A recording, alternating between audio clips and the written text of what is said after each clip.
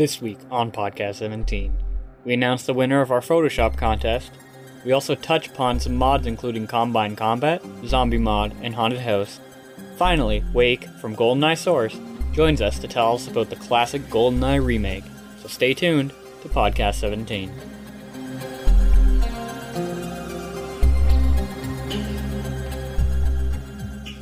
Welcome, listeners, to another edition of Podcast 17. This is episode 12401, and on Podcast 17, we give you the latest and greatest news, everything Half-Life and Valve-related.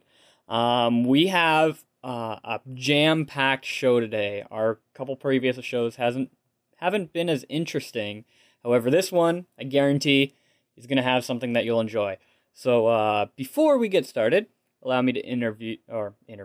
That's later on. Allow me to introduce our guests. As always, we have Thomas from Half-Life Creations. How you doing, Thomas?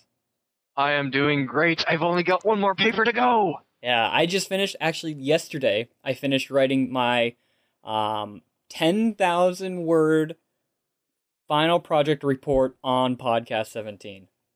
I want to read that. Send me a copy. So, 10,000 words on like what Podcast 17 is and how we get everything done.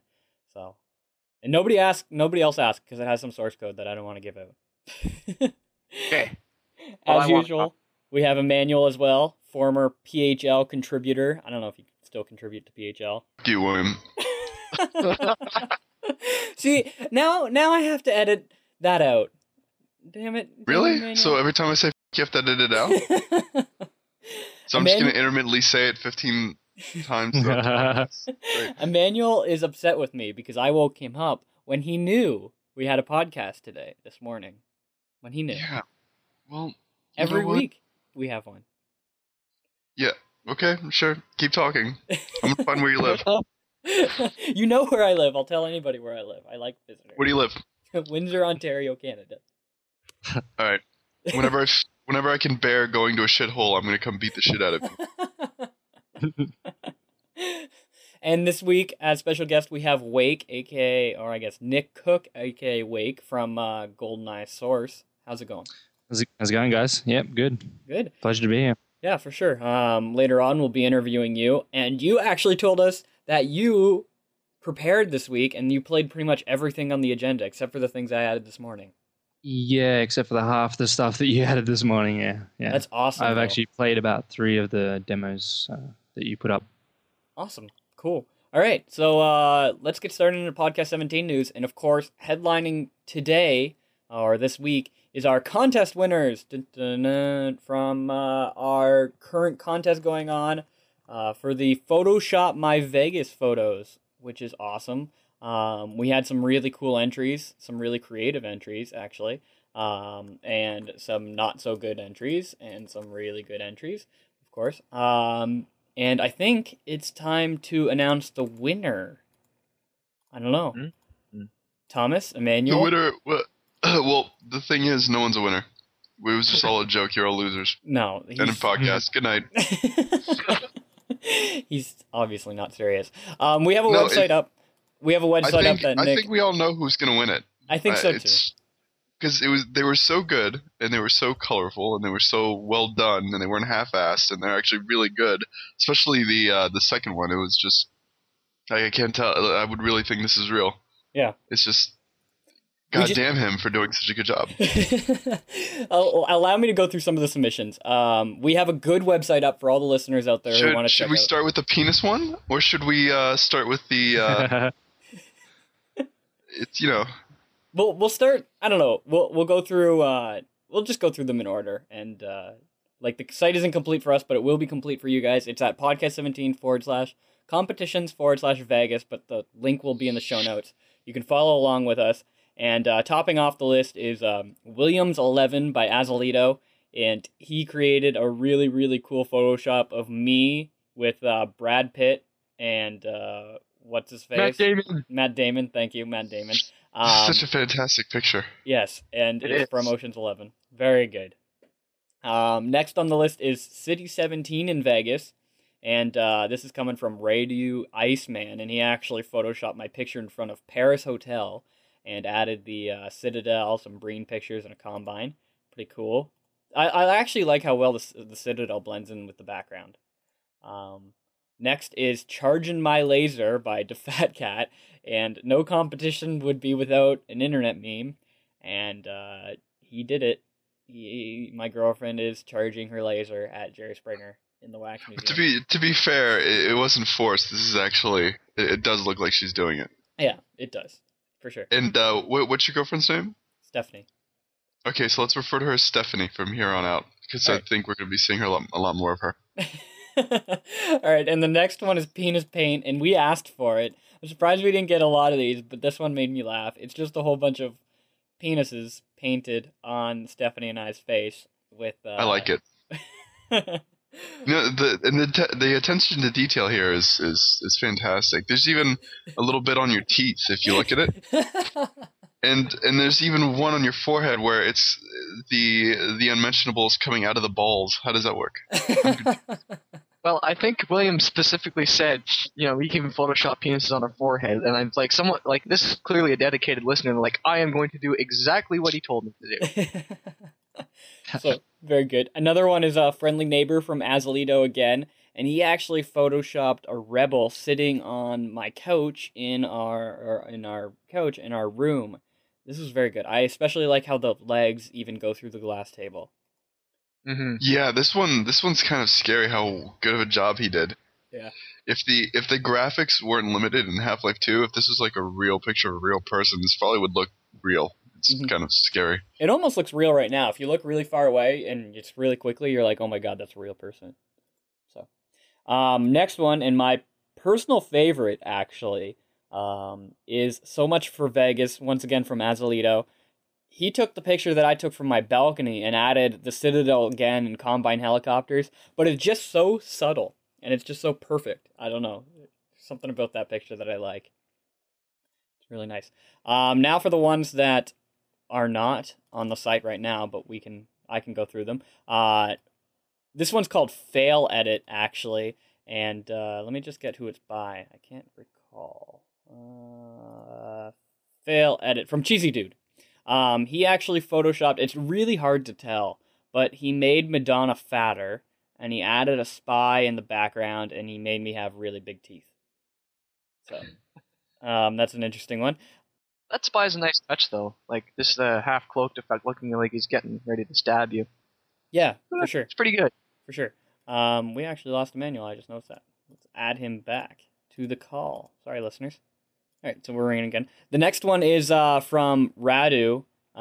He photoshopped the Wax Museum photos once again, and he took the Siegfried and Roy stuff, Siegfried and Roy, made Stephanie's head all bleeding from the tiger biting into it, which was actually really good because that's what we were kind of going with.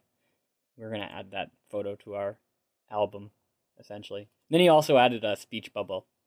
Is it just me or is it getting really hot in here? And the next one is coming from Bono Santo. He sent us a whole bunch of pictures. The very first one in the list is the motivation photo, and it says, tourists make you wish the Combine actually existed. And it's me and Stephanie taking a picture of ourselves in front of the Bellagio. The next couple from him are me walking on the moon with Neil Armstrong and the like, and he added a pair of companion cubes on my penis, which was kind of weird. Not really sure what that's about. The next one is I'm not really sure what he did to this one. Oh, he added a Combine in the background in the Venetian. Another picture of Stephanie and I taking. He's waving at you. Yes, he's waving. That's cute. The next one is actually we took a picture in the Detroit airport because we were excited to leave, and it's the Combine train coming through with the monorail and everything. I thought that was kind of a cool idea. And then lastly, the last picture of the contest is a Combine on the pedestrian mover in Detroit Airport. So that is the end of the contest submissions. And first I want to ask, Emmanuel, what is your favorite one? Anything Azalito did. Yeah, but you have to pick one. You can't just say Azalito wins. Because yes, okay, Azalito, you have won the contest. But we have to decide which one has won the contest. Could you relink me to the pictures because I just closed it out? Yeah, no problem. Because your computer got all. Well, I got it. All right. I would say My favorite Yeah. is Ocean's 11. I mean, Williams 11, just because I love the movie and this is really well done. But the best one has to be Friendly Neighbor. Okay. And Thomas? Ooh, that's a tough one. Again, real fan of Ocean 11 movies, so to see you standing next to Matt Damon and Brad Pitt is pretty cool. Like, just how well it's done. Like, it actually looks like your head belongs on that body, and you look like such a nerd looking at your watch. That's going to be my favorite. Yeah. Okay. Yep.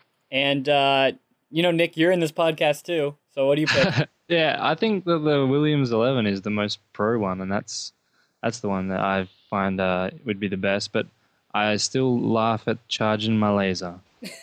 Yeah, me too. That gets me. I've been trying not to crack up this whole time. Yep. And for me, I'm going to have to pick Williams 11 or So Much for Vegas. I do like Friendly Neighbor. I just like So Much for Vegas so much more for some reason. But I think Williams 11 is going to be the winner. It was the very first entry. So. It was.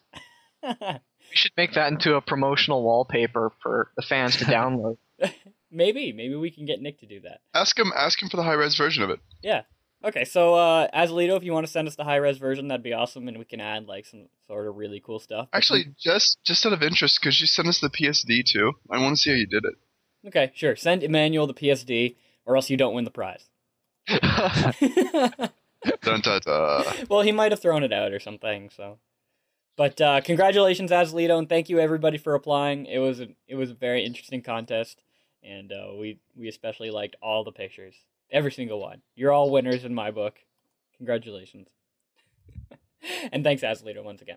Next on Podcast 17 News. Sorry that took so long. The fake Planet Phillip argument. Oh my god, I got so many emails from this week, and I just want to get it over with. So all I want to say is, for those who didn't catch it, the argument was fake. Thomas didn't mean anything he said. Wait, what? It was fake? So everything I said was just, now I look like an idiot? Well, thanks. No. Everything was fake. Thomas didn't mean what he said, right, Thomas? The part about the blue screen I did mean, but everything else was just over the top. And everything that Philip said he didn't mean, with the exception of a few things. But we were just having some fun. Yeah, we smoothed everything out. I sent Philip a pair of Velcro gloves for his sheep, and we're good to go. We're just making it worse. No, he's fine. He actually really appreciated it. We had a whole discussion on G-Talk about it. Okay, awesome. So, no, we don't hate each other. We still love Planet Phillip. We're not going to separate. Although Emmanuel might hate me today, but that's a whole different topic. I hate you because of what you do. I don't hate you for who you are. I hate you for the things you do. Okay. All right. I think that's a song or something. Is it? Yeah. Yeah, probably. I think so, yeah. Great. All right, so let's move on to follow up and errata. And first up on the list is Heart of Evil Napalm Edition. I know you mentioned this very briefly, Thomas, but unfortunately I didn't watch it. But now I did, and I just wanted to say you guys did a really good job, and I enjoyed watching it immensely. Emmanuel, did you get to watch it? Watch what? The Heart of Evil Napalm Edition videocast. Sure. No, you didn't. Nick, how about you? Yes, I did. I really did. I was actually quite impressed by it. Wait, if you wait 3 minutes, I'll watch it. Okay, you watch it now. I'll watch it now. You talk about it for 3 minutes. Go for it, Nick. From what I heard about it before I watched it, I didn't think it was going to be that good, actually. Like, I don't know. I just got it told to me in a way that wasn't quite what I thought it was going to be like. Mm-hmm. And I enjoyed it. I really did. I wish I had done it. Yeah, I think it was better than the Cry of Fear one, by the way, Thomas. Oh, yeah. Really? Yeah. Uh-oh. You started something now. we bury the Planet Phillip thing, and now you're going to have all the Cry of Fear rights after you. It's just my personal opinion. I'm not saying specifically why. I just kind of enjoyed it more. May I? Is that Thomas in the beginning of this video? Yeah, that's me. Oh, God. Oh. Okay, I'm gonna go back to this. You guys keep talking. Anyway, next up in follow-up and errata is the GoldenEye 3.1 patch, but we can talk about that a little bit later when we interview GoldenEye source. And then lastly is Neo Tokyo Emmanuel, you might want to pause right now so you can talk about the Neo Tokyo awesomeness. What do you want me to say? Huh? I don't know. Why would you do this? What do you want me to say about Neo Tokyo? Well, What do you think I can? What do you think I can contribute that'll be valuable? Don't you have good news? Didn't somebody from Neo Tokyo email you? No, that's not. No, I'm talking about. Would you ask?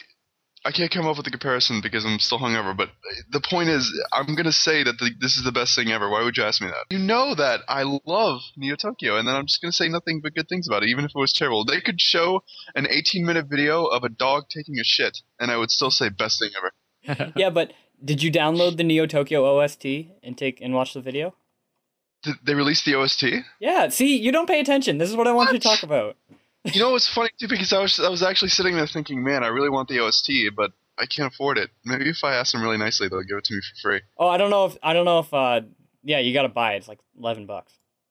Oh, well, I thought you said for free. Well, Oh, see, sorry. fuck you, William. This is what you do. You just get my hopes up all the time. No, the OST is actually really Yeah. professionally done. Listen, coming from someone who is quite the aficionado of decent electronic music, I listened to the sampler CD, and this is better than what you would hear in most movies. This is fan goddamn tastic, and the man responsible for the music is. And I'm not just saying this because I'm a relentless fanboy. This is really, really, really fantastic. You should do yourself a favor if you like electronic music and download or buy the CD. It's just brilliant. Yeah. Absolutely. Props to that guy. But back to the video. I hadn't, to be honest with you, William. I'd been enjoying just screenshots, really. So I really had no idea of how the game was going to play out in terms of gameplay and everything. So actually getting to watch, especially probably going to be one of the most played classes, the Scout, played out. It was pretty interesting. It just shows, well, it shows me how much I want to play it. It looks really good, and this is one of those mods that it follows the recipe of success. It follows the Counter-Strike-ish kind of guns and shoot people in the face, etc. But I think they're putting a pretty decent twist here in terms of gameplay. I'm really looking forward to it. It looks really good. Mm-hmm. I agree 100%. It does look really fun. I mean, I've played it. I made some comments before about how it is Counter-Strike-y. But, yeah, I was gonna say, don't you have something to say about that? But this is what I'm seeing here is a little bit different. I talked to Deej over the week, and to be honest, I don't think I quite got the Neo Tokyo experience because nobody explained to me what was going on when I played. I don't want to say they ignored me. I just didn't make my presence known, so they didn't make an effort to say, oh, so this guy needs to know all the special things. So I would like to play the build again, and we have been invited, Emmanuel and I, and maybe we can have them on a future show, which would be nice because it would clear up a lot. It sounded like the end of the world when you said the Counter-Strike thing, but I mean, it's not really that bad, is it? It's like me saying you look like Brad Pitt. Is that bad? Well, it depends whether or not you like Brad Pitt, right? Well, everyone likes Brad Pitt. Yeah. So just because you look like him doesn't mean you are. It's a good thing. It's not. I mean, saying Neo Tokyo plays like Counter-Strike doesn't mean it is Counter-Strike. It just means that it follows that regimen, and there's nothing wrong with that. Right. Has a good formula. Mm-hmm. But keep in mind, these people spend a large part of their lives doing something selfless, making a mod, and to have someone just come up and say, "Oh, it's Counter-Strike," I'm sure it probably hit them a little. Yeah, haven't these guys been going for like 7 years? Oh yeah, That's they've what I been heard. at it. And I'm no exaggeration. I remember 4 or 5 years ago looking at the website for this and going, all right, when that comes out in 3 months, I'm going to play that. It's I've been looking forward to it for a while. Mm-hmm. Yeah, I was quite impressed when I read up on that. Yeah, and I did watch the trailer, and I watched it 3 times just for the music, actually, because I can't Isn't afford it fantastic? I can't afford to get the thing yet and get it sent out. Neither can I. I really want to get that CD, but maybe they'll give us a complimentary digital CD just for talking about it. But this Discount. it is really, really good, and honestly, it's just, and it's something else. I think it's so important. What is so important is the way you present yourself, and I keep on harking back to Natural Selection because they did everything textbook perfectly. But the website for Natural Selection was perfect, and the PR was there too. But most importantly, when you look at Natural Selection, you think, all right, this is a AAA title. This is an actual game. This isn't a mod. And the same thing with Neo Tokyo. They haven't half-assed it here. You you actually get the feeling that they've spent just as much time presenting themselves as they have actually making the mod, and that's really important. Just the website itself just looks fantastic. It looks so clean and nice. I love it. Mm-hmm. And I'll still stick by what I said before in that the Neo Tokyo trailer, not this week's video, but their previous, real trailer has been and still is the best trailer for any Half-Life and Half-Life 2 mod I've ever seen. Better than the Black Mesa Source one, in my opinion. It just was so Absolutely. polished, very well done in post-production. If the point of a trailer is to get you to want to play the game, then they did that 100-fold with that trailer. It's just the music, everything. It's just, ugh. And I don't know about you, but I happen to be a bit of a neopunk fan. I loved not GoldenEye, but Ghost in the Shell. Yeah, Ghost in the Shell is a very good game. And thank you, Thomas. We're going to talk. You know what? This is not podcast 17. This is now Neo Tokyo 17. We're going to. So, what's your favorite thing about Neo Tokyo? We've got an hour and a half. No, we gotta keep moving. He's right. He's right. We have to move. Next up on the list is Straight from the Mouth of Valve. Actually, the Emmanuel apology section. Do you have anything to apologize for from last week, Emmanuel? I'm gonna. I wanted to apologize, but I forgot. So what I'm gonna do instead is I'm going to apologize for this week's podcast in advance. So all of our listeners in advance, I apologize for anything I'm about to say. And more importantly, if this is boring, because this is gonna be the longest podcast we've ever done. So. All right. Next up is Straight from the Mouth of Valve. 2 TF2 updates and 1 SDK beta release. The 2 TF2 updates. The one describes the new TF2 server ranking system, and I don't think I'm a fan of this. I don't think Valve should be ranking servers, because what they're basically saying is new servers will be able to be listed on the Steam server list. However, if you don't keep up with a player base and if you don't keep up in the ratings, you will be removed from the server list, and the server list will only show the ranked servers. I don't know if I agree with this too much, because that smells pretty fishy. Because wasn't it to sorry, what? Wasn't it to stop people from exploiting server rankings and stuff like that? Like, yeah, I think what they want to do is they want to make a better experience for the new player. But yeah. But by doing it this way, I don't think this is really the right way. I don't think you should be removing servers from the list. I've hosted servers before, and it would just be like 4 of us playing constantly, and it would be just us 4. And if that was the case, you'd have to really struggle. Yeah. I need to interject here and say that I understand their theory and I appreciate it, and I think they're actually going about it the right way. But what they need to do is they need to understand that when we play, we don't care about the experience of the server. And I know that they're thinking, well, if they go to the servers that people play the most on, then that means you're going to have most fun. But it's not about that. It's about finding a server that's populated. The biggest trouble, and you guys probably know this, probably had your own servers. The biggest trouble you can run into is populating your server. Once you get a server populated, then you can start worrying about if it's fun or not. So, and that once you get the community built around it, that's when you can start doing all the cool stuff. But with this, it's just gonna entice people to go to servers that they've played, that people have stayed on the longest. So it's not gonna entice people to go to empty servers. So, I mean, I understand the theory, and I'm glad they're doing it. It's just they need to do something. They need to throw another system in so that it populates empty servers. Then I'd be happy with it. Yeah, and then sometimes, to be honest, I like playing in small servers, like with 2, 3, 4 people, and just kind of hone my skills like that. And this will kind of weed those out as well. I don't know how much I like this. It'll force you to play into servers that have tons of people. Well, also it's not permanently banning you. They said that they were just putting you. It was taking the servers off the list for 1 month, so it's not going to be. It doesn't. So even then, it doesn't seem like it's going to do much if it's only temporary. So who knows?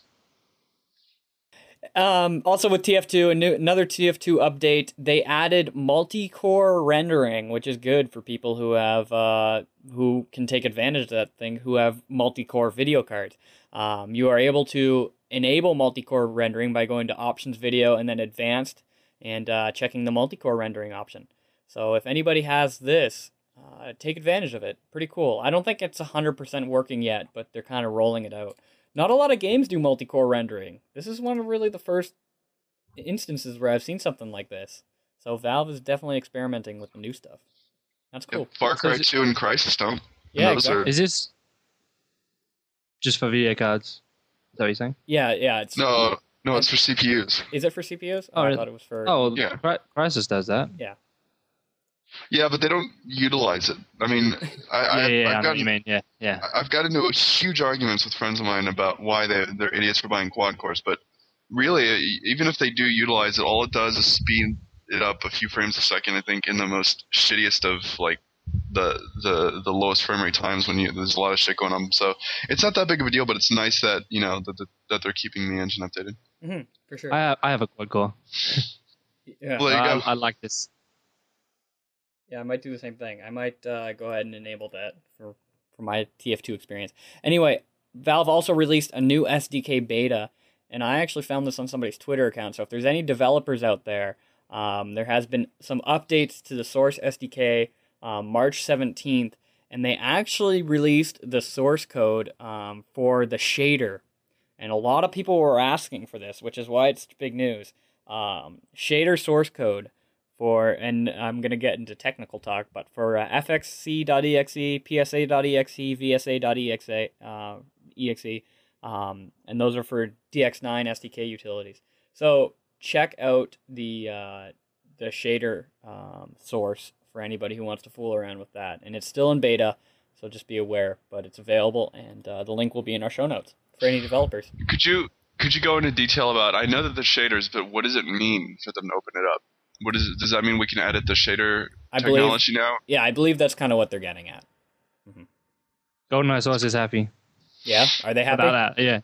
Yeah, I think they're happy about that. That's I saw some talk about that on the internal forums. Yep. good. All right, so next on our list is Portal releases, and we're gonna blitz through these a little bit quickly. MTN Portal. I played this, and I have to say, this is one of my favorite Portal map packs now. It's really quick. I got it off of, I actually got it off city17.ru, but I'm sure you can get it somewhere else, so you don't have to go through all the links. I'll look for a better link. But I had such a good time with this. Like, it's called MTN Portal Story, I believe. Yeah, I got my notes here. Hold on a sec. What I really liked about Portal, the system is that even though it used a lot of like the Portal stuff, and I'm getting kind of sick of the Portal stock sounds, the Portal stock textures and everything, but the idea is that there was some very good long levels with some good challenges. Small areas with lots of thinking is really what I enjoy in a Portal map, and this is exactly what this map pack, it's almost like a mod delivers. And it's challenging but fun. I think it's way better than Prelude in the sense that it's not impossible. It's not about timing jumps perfectly. It's more about solving puzzles and solving rather difficult puzzles that have some really cool creative aspects. But unfortunately, the end of the mod, which I won't ruin, but it was kind of corny. I thought it kind of ruined it, but oh well. Did anybody else play Portal Story? No. That's okay. Nope. I'm sorry, I don't I have don't play Portal Portal mods. actually. Oh, that's okay. And then next on our list is Infestation. I'm just urging you guys to avoid this. Do not play it. More problems than it's worth. And then next on our list is Maze, Escape from Aperture Science. I haven't played this yet, but it's not getting a lot of good reviews because I believe it's just a sort of maze map with portals, which could be, I haven't seen anything like that before, but it could be an interesting kind of change to the whole portal aspect of things. So check it out if you're a Portal Maps fan. And that pretty much finishes the Portal releases. Now, the release list. And this is a long list of things to talk about. And first up on the list is coming from Planet Phillip, and it's Factory Defense. Factory Defense is a horde-based map. It actually has some really, really, really good map design. You play as a Combine, and you have to fight with other Combine against some zombies.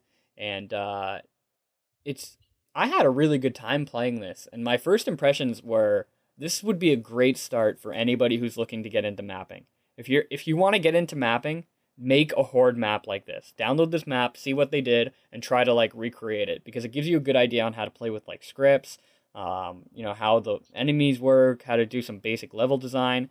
I think it's a really good starting point for anybody who wants to start mapping. And for all those who want to know the question, yes, this horde map does end, so you can beat it. Just an FYI. No, that's a lie. You're lying. Stop lying.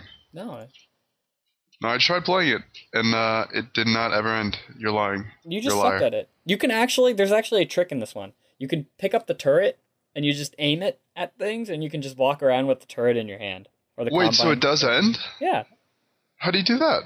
you just beat everything. Once you kill like a whole bunch of stuff, it ends.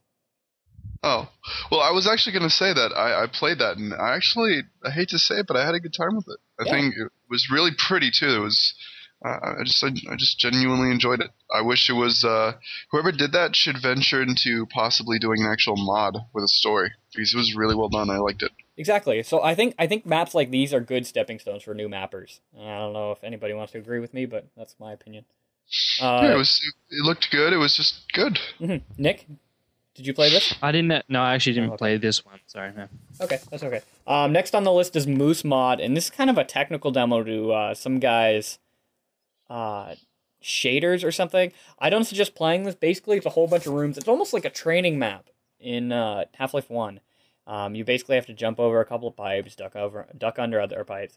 I mean, the textures were really nice, granted, yes.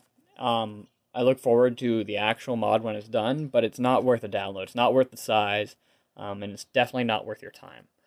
So next on the list is Zombie Mod Source, and this was something that I was originally on the fence with, and then kind of came around to like it. First off, did anybody else play Zombie Mod Source? I did. You did? Okay, good. Yep, I did. What I was expecting when coming into Zombie Mod Source, and pretty much it came true, is that Zombie Mod Source was the epitome of all Counter-Strike zombie add-ons, where you have basically, I know they're not Counter-Strike weapons, but they're essentially Counter-Strike weapons. You have a buy system, you kill people, they become a zombie, and then rinse and repeat round ends then you can go further. And there's also a survival mode, but most people play what's called the infestation mode, where you just go around a map, you kill people, and then they become zombies, blah, blah, blah, blah.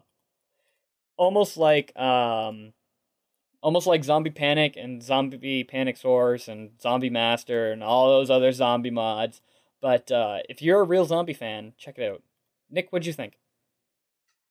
Yeah, I thought it yeah. Sorry, I had notes here. Sorry. It's okay. Yeah, I felt that the one map, Main Street, sort of felt like a little bit weird the way it was laid out. The roadblock aspect was really good. I really liked the way it looked and everything, and the way it felt as a gameplay. But I felt it a bit closed in, like from the skybox and stuff like that. And so maybe if it's worked on a bit like that, it could bring more atmosphere. Yeah, for sure. That's one thing I thought, and maybe more music as well.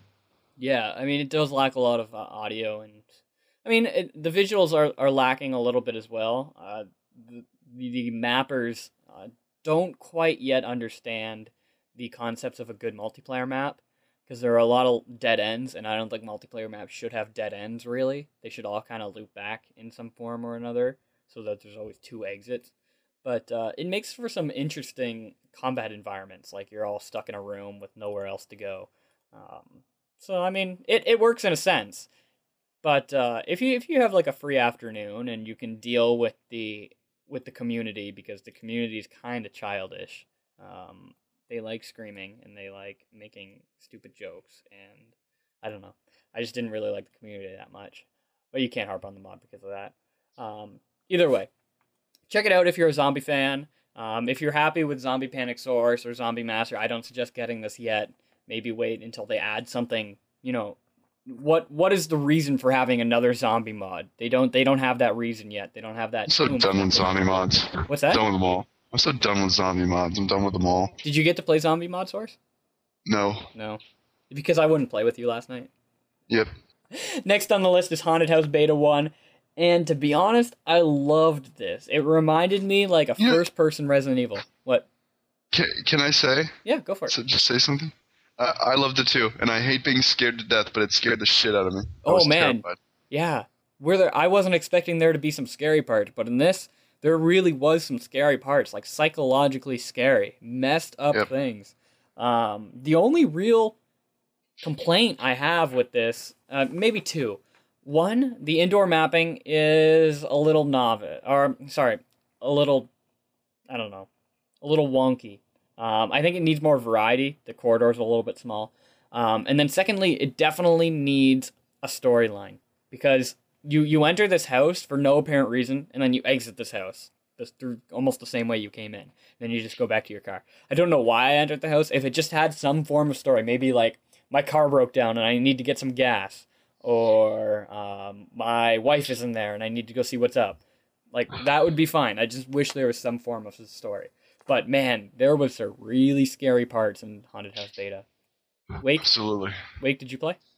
Yeah, I did. I did play it. I thought I had a really weird idea, I guess, because yeah, sort of touching on what you said about there being a story, more of a reason.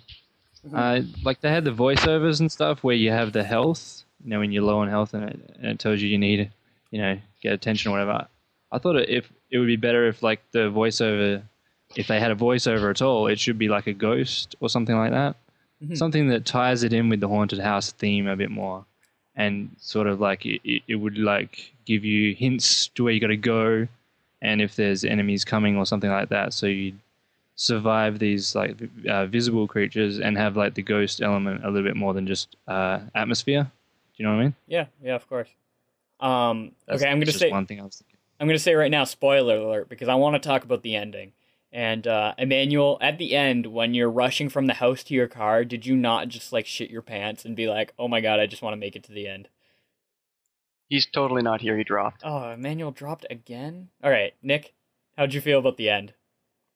I actually didn't get to the end. I didn't have that much time to go on it, sort of thing. That was one of the ones I didn't play all through. So yeah, I got like halfway, I guess. Emmanuel, are you back? I am back and I'm recording 1, 2, 3 ABC. Okay. What does it mean to me, etc. Okay, we're good. I was just asking you before you dropped. What did you think about the end of Haunted House Beta? Did you just not like shit your pants when you had to run from the house to the car?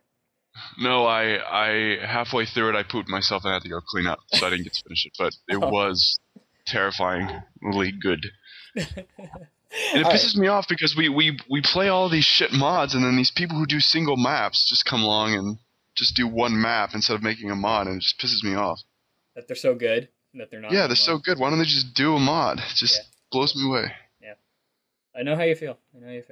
Anyway, next on the list, and maybe our headliner for the release list this week, is a Combine Combat demo. Now, I know everybody played this. So we're going to start at the top. And Emmanuel, what were your impressions? Why didn't you like Combine Combat demo? It was shit. End of discussion. You got to give us And you know what? In all honesty, when we play a mod and it's shit, we go, haha, that's a shit mod, and then we just go jerk off or go play something else. But when it came to this, it was a shit mod. But you feel bad because they spent a lot of time on it. You can tell that they spent a lot of time on it, and they had a good time making it. They even had voiceovers and everything. But it was just they didn't plan it out.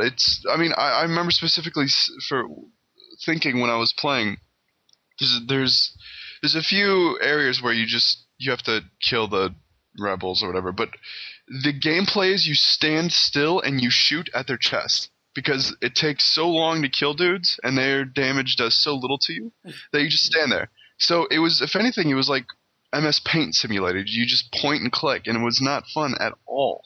And honestly, who plays Half-Life 2 and goes, all right, I'm going to make a mod about this game, and then they pick the worst setting in the game, the Citadel thing?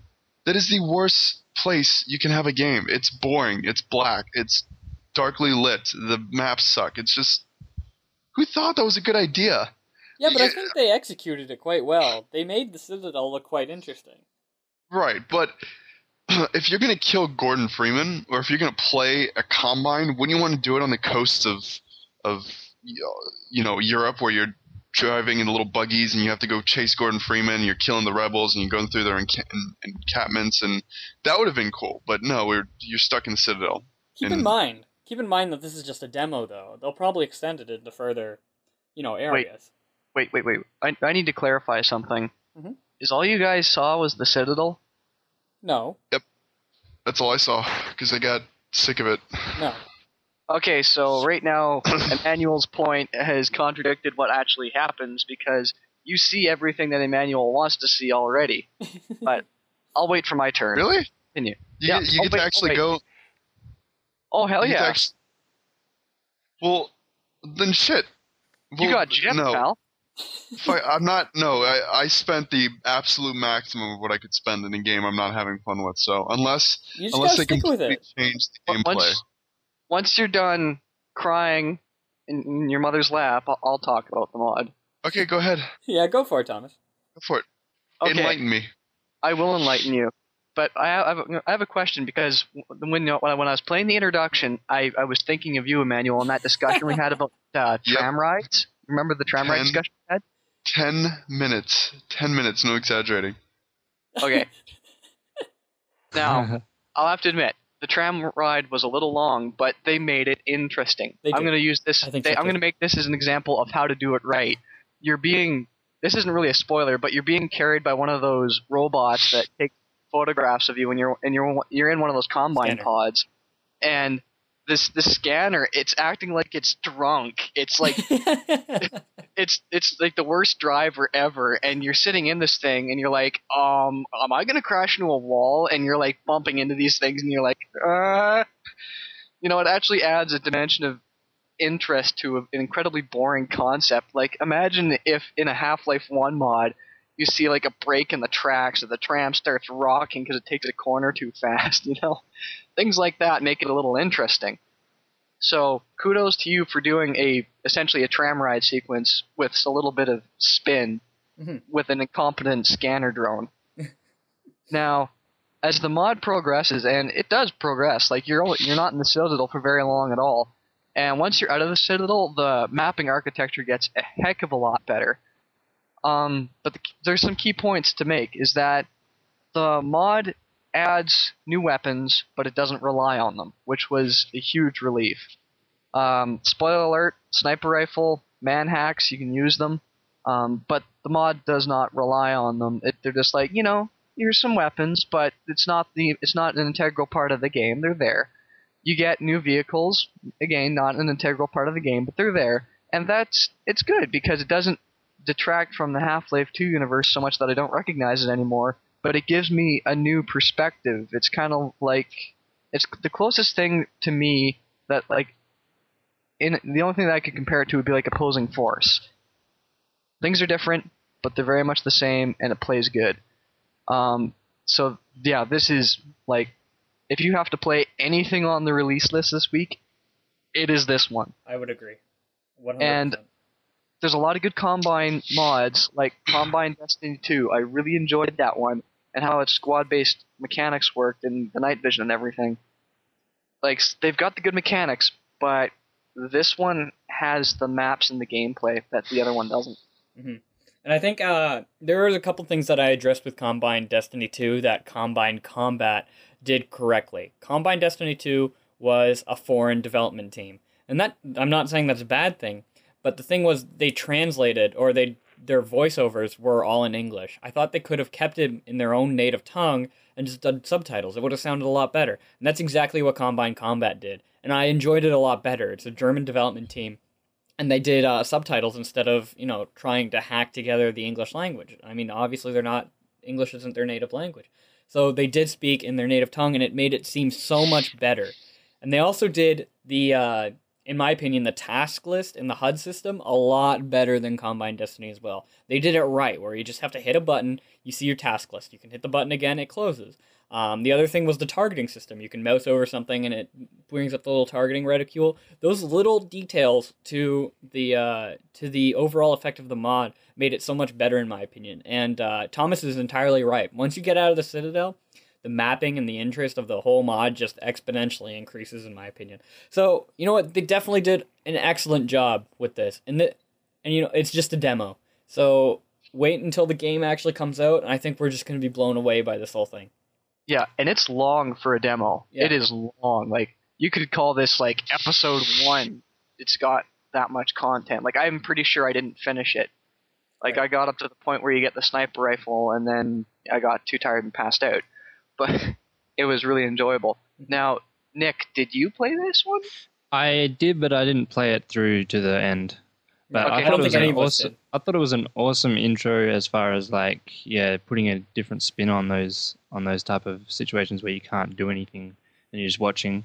And I thought that the HUD was really awesome as well. Like I'll back that up. Yeah, that was like really easy to get used to everything about it. Yeah, it just flowed. That's really flowed nicely. That's really all. I don't have anything I'm more so to say to these I'm so guys. glad we have a forum and a way for people to comment, because they're all going to play this mod and they're all going to come and they're all going to comment. You know what? NoPK was right. This was shit. I don't think so. I don't think this mod is as bad as you sound, and I want to caution all the listeners to take your comments with a grain of salt. Yes, no. I implore you all, please go play the point and click mod. Go and stand still and shoot at rebels in the face for 10 minutes I just to think kill them. they've done a lot of work, and I think if you just give it a try, that would be the best you can do. Right? Yeah. Everybody give it a try. And then, I mean, what we say is nothing, but it's all up to them, right? It's all up to them. Next, there's a whole bunch on the release list still, and I'm just gonna shoot through these because I added them this morning, so I don't think anybody got a chance to play them. And some of these might carry over into next week's episode in the Fall Open errata. So I'm just letting you guys know that they're out there because I don't like our listeners being out of the loop in terms of the community. So, starting off the list is Face Off for Half-Life 2. Philip gave it a 2 out of 5 on Planet Philip. It looks like just a box map, and you shoot a whole bunch of Combine and play around with some weapons. So, I don't know. I'm kind of skeptical so far. Next on the list is Headcrab Panic for Half-Life 2. Philip gave it a 3 out of 5. And this also kind of looks like a box map. Somebody's first map. You're in an open area this time. Some pods drop down, headcrabs come up, and you have to pretty much fight your way through it. Father Gregoria is there. It's always fun to kind of see Father Gregoria. I think you fight with him, but don't quote me on that. Next up is the effect map for Half-Life 2. The comment says, a simple set of rooms with various effects. There is no combat, nothing more, nothing less. Philip gave it a 1 out of 5. I think the mapper was just playing around with some effects you can do in Half-Life 2, such as laser trip mining, driving, smoke effects, almost like a tech demo. Unless you're a developer, I don't think you'll find this too interesting. So I would avoid it, but don't quote me on that again. We haven't played it. Stormfront for Half-Life 2 Episode 2, and Philip gave it a 4 out of 5, and this one looks really nice, actually. It looks like it takes place in some sort of sewer, oil rig facility. You have plenty of... It looks like there's plenty of storyline, plenty of things to kill. It looks really fun, really well done in terms of mapping. Looks interesting. So that finishes up the Planet Philip stuff. Now, Crates and Barrels first beta was released on March 21st, which was yesterday, Saturday. And Crates and Barrels is definitely a mod that I'm looking forward to. I can guarantee this is going to be on next week's Fall Open errata.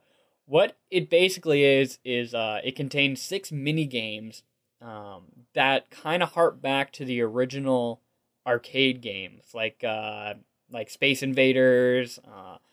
I can't say if they have Pong or not, but maybe Pong, things like that. Those original arcade games, and they recreated it in the Half-Life 2 engine, which is really cool. I think they have a Tetris. I don't know if I'm pretty sure they have a Tetris. I remember seeing that. So download Crates and Barrels. We'll be talking about it next week. Has anybody been following this mod? I've been kind of seeing things. No, this is the first time I've heard of it, actually. Yeah. I think there's a Whack-A-Mole clone. Yeah, I think there's a Whack-A-Mole clone. Space Invaders, like I said, for sure. Just going through the images here. There is a Tetris. I'm not sure if it's in the beta, though. There's kind of like a break free where you have a little paddle and you have to break the boxes above you. There's a Snake, which is awesome. I love Snake. And then there's also sort of, the helicopter game where you have to fly horizontally and move yourself up and down without crashing into things. So it looks cool. It looks like a really cool concept for Half-Life 2. So check it out. But it'll be on next week's Fall Open errata. So anyway. Porn a tool. Yeah. Porn a tool. I'm just looking at the image. I think that's the Whack-A-Mole one. Yeah. So anyway, next on the list is Reaction. And we talked about Reaction last week. Emmanuel had some things to say. He said their animations weren't too great. but the visuals were really cool, over the shoulder type look. Emmanuel, you remember? Yep. They actually commented on our podcast and said yes, that you guys were spot on. The mod is not ready yet, and we haven't done the animations or anything. And thank you for our comments. So good. Thanks for your comments, reaction. However, they released a third-person demo, the initial release of the level. I think they mean mod, but reaction version 1 is released. So I really want to check this out. It clocks in at 250 megs, so it looks like it's pretty meaty, just from what I can tell. But we'll definitely be talking about this next week. Once again, it's kind of a third-person Art Deco type mod. Kind of harps back to Bioshock, but action-paced. Or action. Next on the release list is Empires 2.23, and they have a whole bunch of changes, which will be included in the show notes. I haven't got a chance to look over these, but just so that you're aware, update your Empires to 2.23, and the release notes will be in the show notes. So that finishes up the release list. Sorry for going through that real quick, but like I said, we got a lot of things to go through. So next on the list is Media Blitz, and first thing on the Media Blitz is Crashdown, a new mod for Half-Life 2. They have some interesting images. Their mapping skills look very up to par with most mods. I just wanted to mention this because they just kind of came out of nowhere, released a whole bunch of really cool screenshots, and it looks like they're well on their way in development. So this mod, I think, should be on everybody's radar. Looks like a pretty cool, immersive environment, in my opinion. So that's Crashdown. Anybody got anything to say? Feel free to interject. I know sometimes I take the stage. Seems like a very new mod, but I hope it goes somewhere because it does look really good. Mm-hmm. Yeah. Next on the list is Black Sector Media, and it's not more media than concept art. And Black Sector concept art gets me excited for this mod. And I usually don't talk about concept art, but this is awesome concept art. It's just so professional. This stuff you'd expect to see in some sort of art gallery. Check it out. Black Sector is a mod that everybody is looking forward to. They have some details on there on the different classes and what weapons certain classes will get as well in textual format. So if you're following Black Sector, make sure you check out this media release because it's well worth it. So next on the list is Decadence. Planet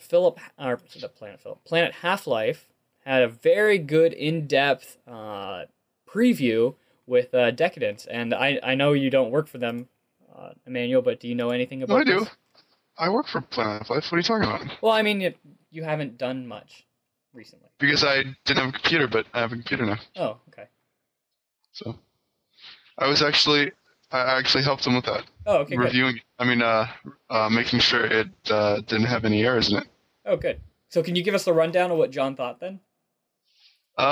He likes it. I actually spoke to him about it personally, and he said he likes it. I don't see what there is to like. I mean, I'm not trying to be a dick about it, but it just seems like every other mod that I've played. Maybe he knows something I don't, so maybe it's actually very good, but it just seems kind of run-of-the-mill. But he actually enjoyed it. He said it was good.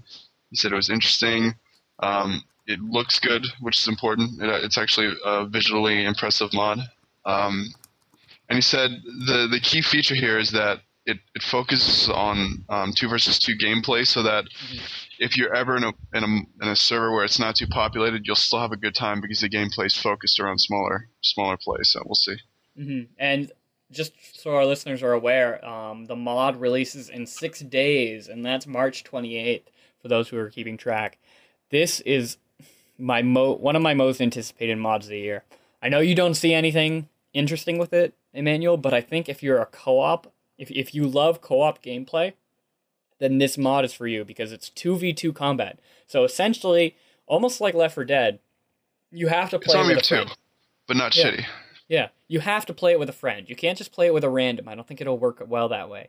And I haven't really read John's review to its fullest, so I'm not really sure who he played with, but I'm sure he just played with another Decadence dev. Is that true?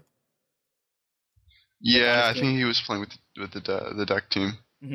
And I think if he played with somebody that he knew a little bit better, then, I mean, he already gave it like a 4 to 5, which is an awesome mark. But if he played it with somebody that he knew personally, maybe with yourself, Emmanuel, or some other staff member of PHL, then, you know, the mark would have just been through the roof, because co-op is always better with a really good friend. So, I can't wait for this mod. It's going to be friggin' awesome. If anything, I'm looking forward to it just because you don't get this level of polish very often, so Yeah. I'm looking forward to that much. Mm-hmm. They definitely are concentrating on the detail. Lastly, in the Media Blitz is Half-Life Arrangement, and they put up a really, really, really nice Q&A for what Arrangement is and, you know, how it started. And, I mean, we go through this a lot on the podcast because Thomas is kind of our resident Arrangement guy since they host them on Half-Life Creations. But this kind of goes through the history and what they want to do and what they're trying to do with Arrangement. They got some really nice screenshots of some of their features. So if you're kind of confused on what Arrangement is, check it out, read up on it, read about the sort of Arrangement engine, as they call it. I don't know, do they call it the Arrangement engine, Thomas? No, I've been corrected on that many times. They're not building it to be an engine. It's just a mod. Yeah, okay. All right, So. fair enough. Fair enough. Got to be careful what I say, too. The last time that I mentioned them on Podcast 17, I used the word sick to describe them, and they took it in a literal sense. You have to, they're not, English is not their native language, and there was a big to-do about me using that particular word.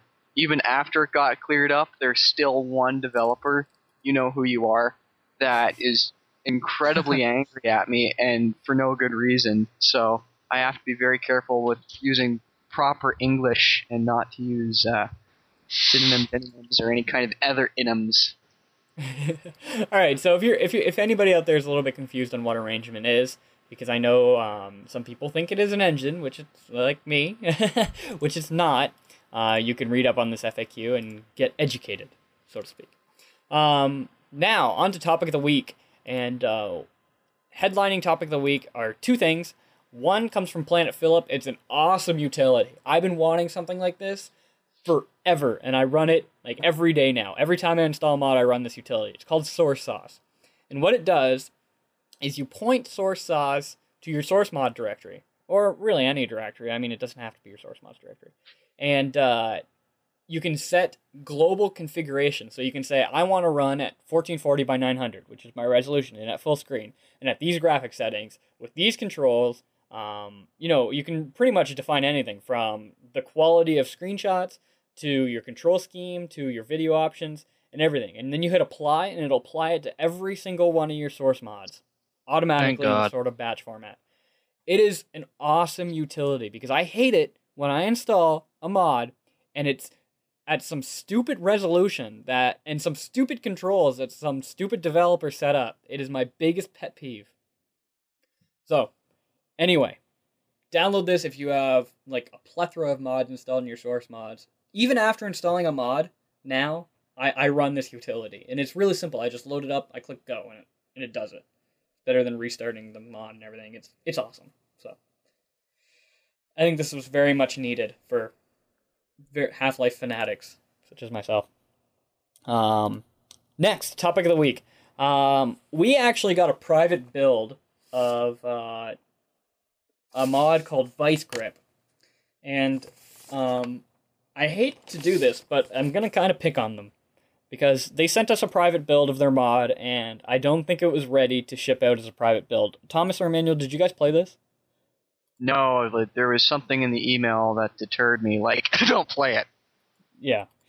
Okay, so basically, the mod is trying to reach its own kind of interesting storyline. If you read their ModDB profile, they're trying to create a mod where you play as a character and you have a headcrab companion, which is a really cool concept. And reading their storyline, I said, oh, this would be really, really, really sweet. Maybe I can switch between the headcrab. Maybe the headcrab would be able to like go under some grates and, you know, hit a switch for me while I'm on the other side of the wall or something kooky and crazy like that.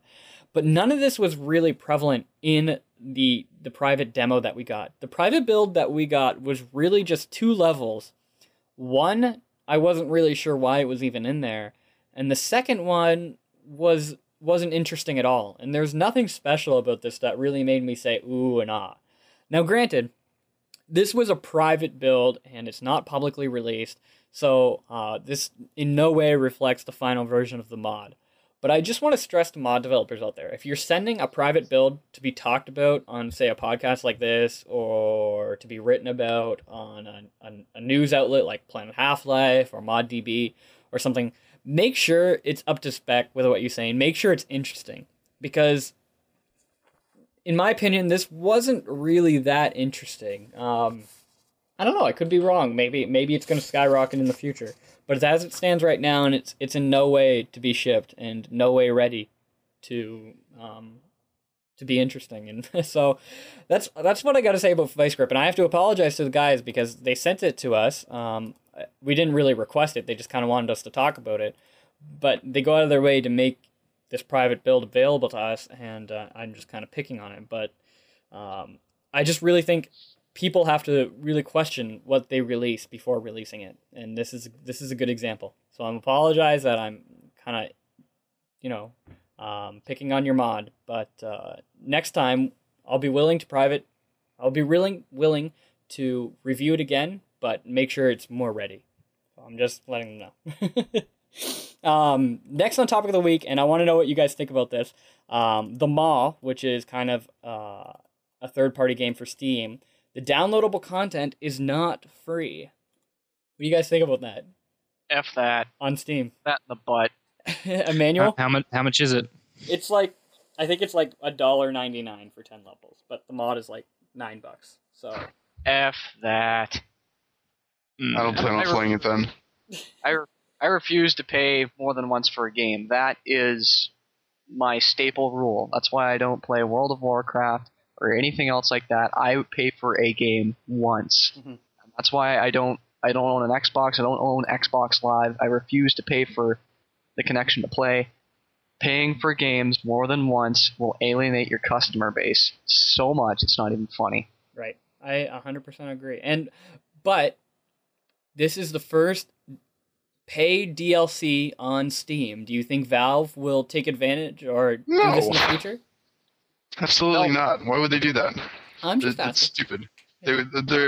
They've built their player base on the fact that they treat their customers properly. Just because some idiot company comes and picks up the whole platform doesn't mean that they're going to do the same thing. Mm-hmm. I 100% agree, but I was just surprised to see this on Steam because everybody was so excited that Left 4 Dead was, you don't have to pay for the DLC, and then Valve approved something like this. I kind of always trusted Steam as and their third-party releases. I mean, I know Steam isn't just about Valve, and Valve doesn't really have control over those types of things. But, I mean, it's still up to them in the long run, right? And I thought, the platform was a little bit better than that. I really feel cheated when I see paid DLC on Steam. I really do. I thought they could block it, couldn't they? Oh, I mean, sure they could. They could just say, no, you're not releasing this on Steam. But they allowed for paid DLC. So I don't know how I feel about that. I think what might have happened or what they might be doing is that they might be seeing if it's plausible by using someone else's junk. Like, hey, if you want to risk it of your product being completely alienated, then go for it. But Valve won't do anything like that. But I think they were probably curious just to see the reaction.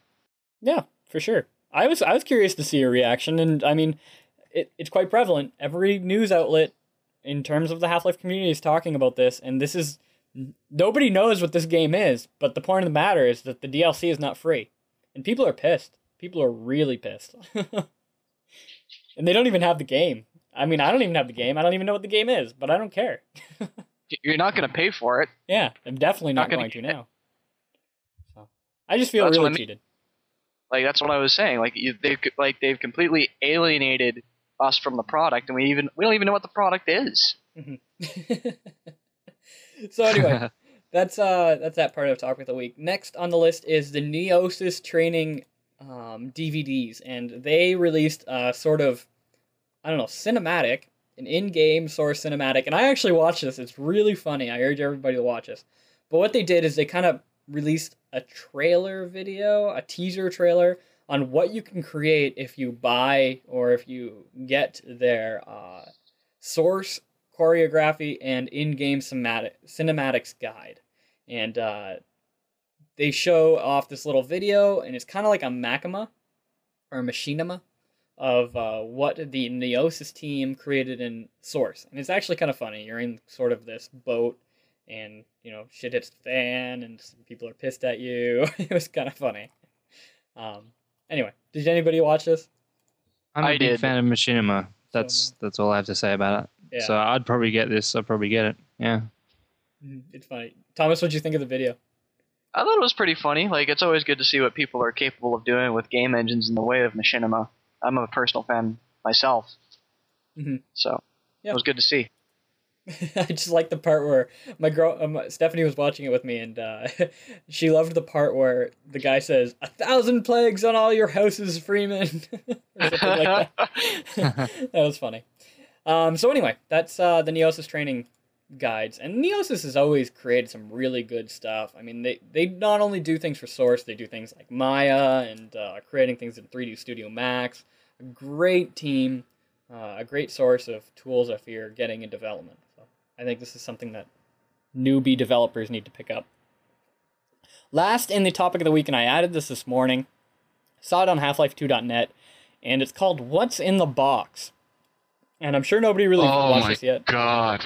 Was this not the coolest thing you've ever seen in your entire life? Oh, so you watched it? Yes, it's brilliant. It's one of the coolest things I've ever seen. Yes. I really loved it. It has nothing to do with Half-Life. Just, I'm letting everybody know there, but they used Half-Life sounds. Yes, it does. They used Half-Life sounds and kind of... There was a Citadel, and they had the Combine. There wasn't really a Citadel, though. It was more like a building with the Citadel portal above it. So, I don't know. Like, right now, as it stands, they released this video, and it's kind of like the Eon 8 thing or any of those other viral marketing techniques where you don't really know what it's about, and they have this mysterious website with this mysterious picture associated with it. All will be in the show notes, and nobody knows what this is, but the video is really sweet. It's like a demo trailer of this movie that's coming out, but they used Half-Life assets. I think it's important to stress. A lot of people will hear what we have to say on the podcast and just kind of like dismiss it, but you have to absolutely see this. It is one of the highlights of my year. I mean, of my year in terms of media that I've seen. It is absolutely brilliant. You have to watch it. It looks awesome. You know, I mean, we were talking about the Half-Life movie a couple episodes back, where the people from Toronto made a nice little trailer. This, in my opinion, sort of beats that. You kind of have to like the whole Cloverfield cinematic style, where it's all handy cam. You see somebody's first person view, but once you get over that, it's beautiful. The effects in it. I like it. I think it's a good idea, that style. Mm-hmm. Yeah, I like it too. Just some people kind of don't like it. They get kind of sick. I don't know. Throw type of thing. Anyway, so that finishes up topic of the week. Watch the video if you haven't seen it yet, because it's interesting. One thing that I just wanted to really touch upon this week, and I put it in Blast from the Past because I didn't know where else to put it. We're not going to talk about it for that long, but ModDB posted the Gunman Chronicles demo, and this brought back some really good memories back in the day. This isn't the full game, but this is just the 60 meg demo of what they released way back when, and I remember this like it was yesterday. They released it in 2007, so we're looking at 9 years ago for a Half-Life 1 sort of spin-off. It's not really a mod. It was kind of like its own standalone game, right? Anyway. Does anybody remember playing Gunman Chronicles back in the day? No? Nope. No, you guys didn't play Gunman Chronicles? Emmanuel? No. Come on, Emmanuel? No. No, nobody played Gunman Chronicles? What's wrong with you people? I know. I remember seeing the ad for it, and I like to play it, but I never did. Anyway, I'm sure there's somebody out there who remembers Gunman Chronicles back in the day. I mean, it was only popular for like 2 weeks. I don't even know how... I don't really know where it came from. I think it came from some like Quake 2 mod, and then they ported it over to Half-Life. Anyway, it's out there. Check out the demo. Grab out some nostalgia from it, and do what you will. So, that finishes up Blast from the Past. Now time for our interview. And sorry, Nick, for making you wait for so long. No, it's alright, it's alright. as we've mentioned before, we have Nick Cook, aka Wake. He's GoldenEye Source PR representative. Welcome to the show. Thank you very much. Yep. So start off. I don't know if there's anybody out there, but there might be one person who doesn't know what GoldenEye Source is. So how would you let them know? All right, GoldenEye Source is a total conversion mod for obviously Half-Life 2. It's taking the N64 game GoldenEye 007, GoldenEye 64, whatever you want to call it, and bringing it to the Half-Life 2 Source engine. Actually, on Orange Box now. Woohoo. Orange Box. And we're bringing across everything we can and we think we should, and we think it will apply to modern standards and also to the people who like the nostalgia. So that's pretty much in a nutshell. Emmanuel, you want to start us off with the questions? I know you love it. Well, I wanna ask questions, but he's not like he isn't the. You're not the sole proprietor of the idea. Like you didn't really. No. It's a long time mod, and there's there's people who are in charge. I'm just the PR kind of representative, I guess. See, I've got questions, but they're not questions I can aim at you. I mean, they're not particularly about the mod. Feel free. I know quite a lot of things. Why? Whose idea was it? Why? What made them say one day, you know what? Let's do this. This was just a fun experience in the N64. Why not do it for the Source?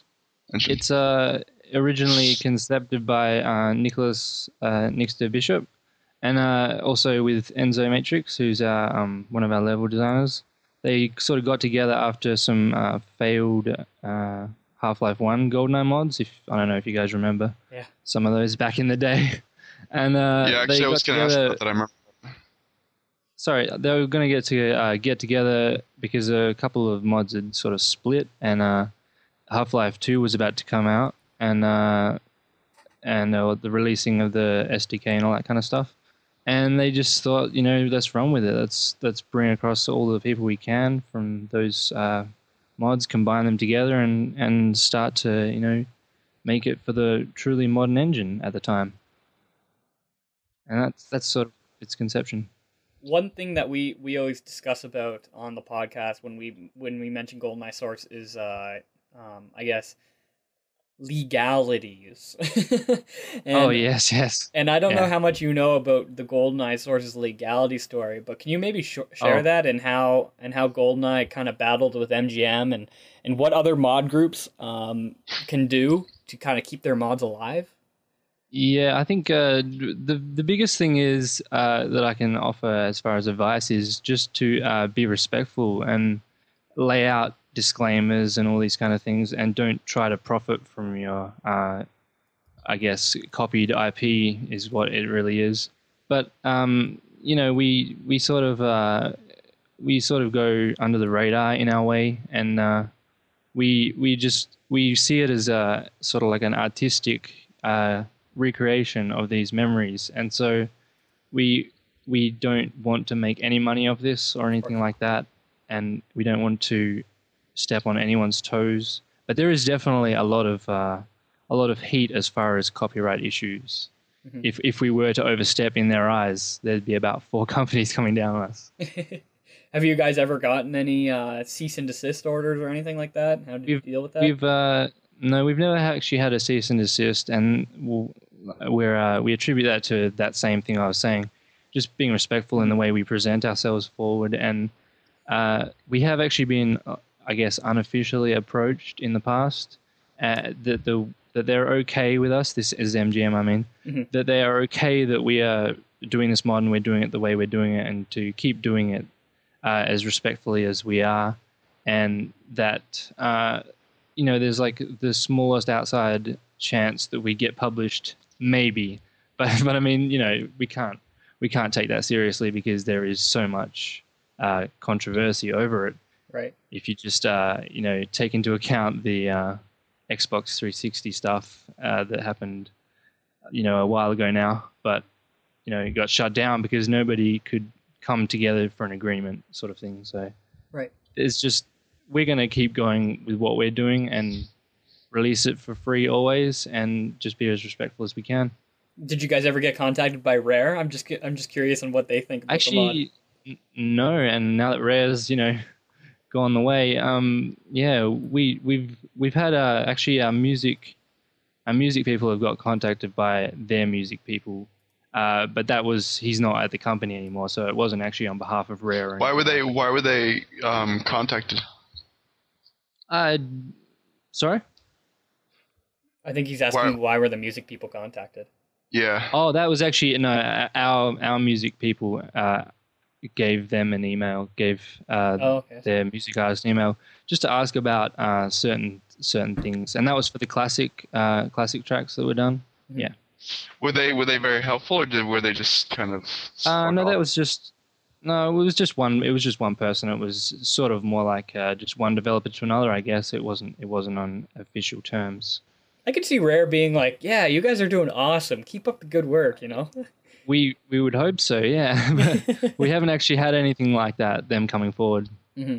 Mm-hmm. So when do you, most notably, there's tons of mods out there who try to recreate something, one-to-one almost.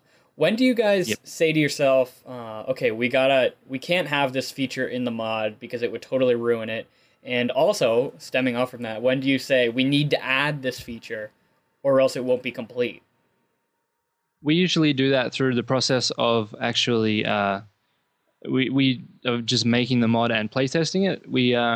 We've sort of always tried to keep it open though. Like for instance, jumping is enabled if the server wants it, stuff like that. Like we can't alienate the modern people as well. That would just that would be a bit elitist as well. I think from a game developer perspective to completely recreate what they did.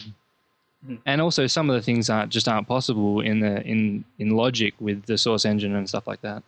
Right.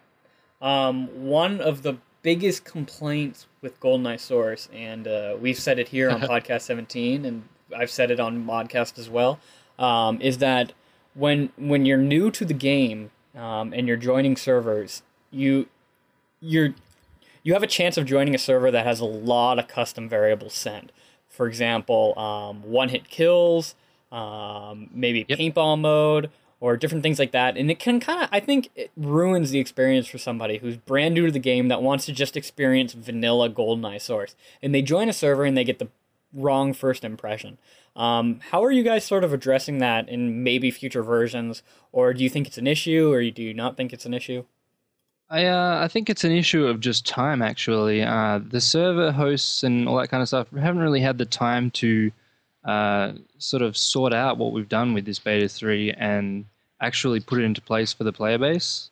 I think that a lot of what we have to do is actually education and stuff like that. And I've sort of started trying to do that myself, and the team has a mind to do that. And from a developing standpoint, I think we will try to put some things into place to play test, but it would be a process where it would come out, in 6 months' time. We wouldn't be able to fix it overnight. I don't think. Some of the little things like that. Would you guys ever entertain the idea of sort of cycling gameplay modes within one server without having to actually restart the server? Is that something on your mind or anything? That is actually. I guess I'm on the page with what you're saying, but that is actually possible at the moment. Mm-hmm. Mm-hmm. Cycling gameplay is map to map. You can actually do already. Yeah, I'm just saying. The new patch. Mm-hmm. Interesting. All right, so Emmanuel, anything else before I continue? I don't know. When are you going to do single player? Because that's important. We've always been quite hardline about this because it's actually a focus thing as well within the mod, within the team. We don't want to sort of split off and be doing two things at once. That's going to stretch us, just from the factor that we're an online development team. And so we're saying when we've done with basically everything to do with multiplayer that we can do as in a team, then we will look at single player as an option. And we have actually already discussed a lot for years now what single player will be and what it will be like, but we obviously can't talk about that yet because we haven't even gone through the process of even starting the code, stuff like that. So it's really just our own minds at this point. One of my personal questions is, when are we going to get the Moonraker laser and the Moonraker It Elites? should be. Oh, it should be maybe both of those in beta 4. Nice. Definitely the weapons. Every single weapon is going to be in beta 4. Okay. We're going to have the whole entire selection. It was only just because of a few delays with a few departments, I guess, and so much stuff was done in that year that we went from Orange Box. Went to Orange Box, sorry. Mm-hmm. So beta 4, and that will be in a few months, possibly summer. On that topic, how was the Orange Box transition? There's a lot of mods right now. For example, Pirates, Vikings, and Knights, who are making the Orange Box transition. Was that difficult for you guys? Did you guys maybe have to kind of go off the radar for a little bit to make that transition? That was a no-brainer for us because we were having such a hard time with the old source version we were on. Mm-hmm. Basically, with a few bugs from the beta 1, which is a completely different mod in my eyes, but we had to sort of go back to scratch and say, well, we should do this now because we're spending a month trying to fix bugs that are just having dead ends, sort of thing. So we just basically said we may as well just start porting to this new engine that's doing a lot of good things. And since that, actually, obviously the achievements have come in, and we're one of the first mods to really utilize that, which we're really proud of. And I think it adds so much to the entire feel of the game, and it's a no-brainer that we did this. Yeah, I think the achievement system is incredible in the fact that you guys aren't Steamworks, and you still achieve to get achievements. Yep. But exactly, they make for an incredibly interesting gameplay. When Beta 3 came out originally, I played a single session just trying to get, the 250 kill thing. And it keeps people, sort of attached to your mod without... It kind of adds an end game mode to multiplayer. And I think that's really important to multiplayer mods, to keep people interacted and keep people playing.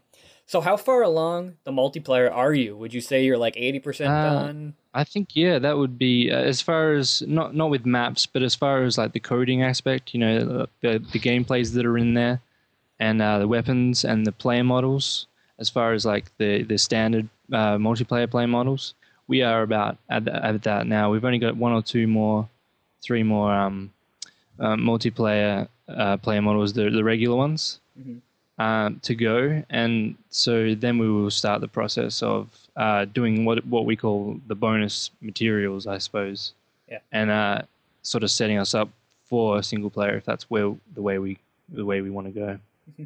Now I'm assuming you are all GoldenEye fans at heart, so can you share some of your early experiences with GoldenEye with the listeners? Oh yeah. I was the oldest of the people who I was always playing with. My younger brother would have friends come around, I guess, and whenever my friends came around, and we would have seriously 6 or 7 people, and we'd have to wait turns and rotate through and all that kind of stuff. It was just crazy memories, and I loved every minute of it. And actually, from a developer standpoint, I remember just running around the maps alone, when it 2:00 in the morning when nobody else is going to be playing with me, and just running around, just thinking, how awesome is this? How awesome could this be in the future? And to actually have that's what got me so excited to come to the PC version and sort of embrace it and get involved in the community. So I think that if there's a couple of thousand more people like me around, then we're going to have a huge player base, and we hope we do. Emmanuel, how about you? You want to share some of your experiences? Same thing with him.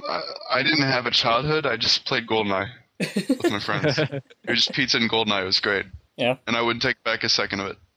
For me, like I said before the show, that my GoldenEye experience is probably more nerdy than all of yours, in that I'm an only child, so I played GoldenEye alone a lot, and I played multiplayer by myself, holding 2 controllers a lot, which I'm sure a lot of people did. I've done that, yes. Yeah. But more specifically, when I was a child, I used to make things out of paper, and because I didn't have Legos, and I didn't have like any of those crazy things that kids have nowadays. I had paper and tape, and I recreated every single GoldenEye source weapon to scale out of paper, and I have the pictures to prove it. And then, off topic a little bit, I also recreated the entire Duke Nukem first level out of paper when I was a kid.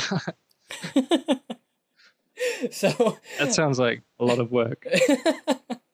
that's my childhood. You guys say you didn't have any friends. I definitely didn't have any friends. But you're right. You had us beat. Oh, I don't know. I've been sitting pretty quiet here with my story. So What's your story, Thomas? well, I thought you said you never played GoldenEye or anything. You didn't really get into it.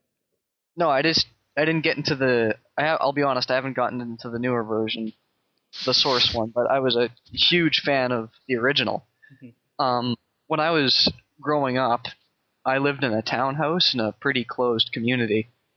And the townhouses were all right, but the walls were paper thin. And I would be playing GoldenEye on the Nintendo 64, just doing single player missions by myself. And it would not be uncommon for me to be sitting there playing, hear the doorbell ring, and then there would be this kid I've never met before holding an N64 controller with the quarter. And he was like, "Hey, can I come play?" And we'd be like, "Okay, come on in." And literally, there was one day where there was myself and a friend, and there was two other kids I had never met before. And we were all playing GoldenEye, and we didn't even find out our names until we were halfway through killing, and because we were like, "Oh man, you suck, whatever your name is." And we'd be like, it's Bill, and I'm like, "Okay, Bill, you suck." And this would happen. Can I punch you? And yeah, like these people that you would never know, like it was a great way to learn the people of your neighbors, but the neighbors rotated out sometimes, every few months. So it would be a new kid holding an N64 controller saying, "Can I come play?" And awesome. I don't know about you guys, how many controllers did you break the Z button on by holding down the trigger on GoldenEye? I think at least once for me. My running it is with the toggle thing, with it getting all screwed up. Like it would just become really jarred and all that kind of stuff, and I'd have to buy a new one every 2 months. Yeah, GoldenEye was the main reason I had to buy probably 3 or 4 other controllers, just because I was breaking the Z button, or my friend would break the Z button. Oh, what nostalgic feelings. Okay, back to GoldenEye Source. I wanted to ask you the question. Now, obviously the maps for GoldenEye were designed for a 4-player environment, stemming from the N64. So how are you guys addressing that as a 24-player environment? Do you feel the game has gotten a lot more fast-paced because of it, or are you kind of tweaking some things a little bit behind the scenes? This is obviously one of the biggest things that comes up on our forums as far as dividing the community on what they like and what they don't like. We actually have obviously the revision maps, which are the stunning looking things that our guys are doing. But we also have the classic maps, which actually are to scale to the originals as far as, they're actually lead to scale. We've gone through and researched and done all that kind of stuff to get them to the scale. And you can actually, what we're actually wanting to happen is more 4-player servers to come up. Mm-hmm. And actually, again, it's not the server's fault, but it's just a factor that we haven't had to deal with yet, and which is to educate people to put up more 4-player servers, and usually to have the classic maps on rotation would be good. We have about 4 at the moment in the mod, 4 or 5, and we've got at least 1 more coming in the next patch. So you could have 5 maps playing in rotation with a 4-player limit, and a lot of those people who like that kind of nostalgia will get that instantly.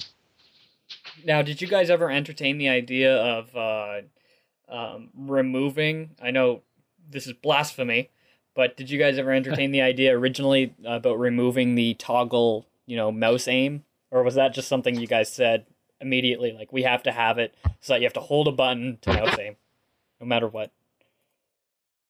Oh, is the aim mode you're talking about? Is Yeah. that what you mean? Yeah, Yeah, no, we definitely always wanted to have the aim mode the same. with the crosshair. And yeah, exactly, come up with a crosshair.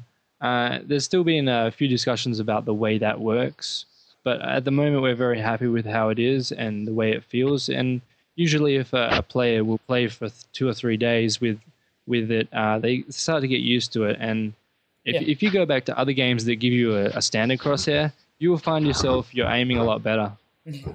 So this is actually like, from a PR standpoint, this is something I like to say. You will get better at other games by playing our game. So can you pretty much say that all the features have been nailed down in terms of coding and, for example, the death screen, and we've mentioned the aiming before, but those types of things in player selection, are those all pretty much ironed out? You're just adding content now?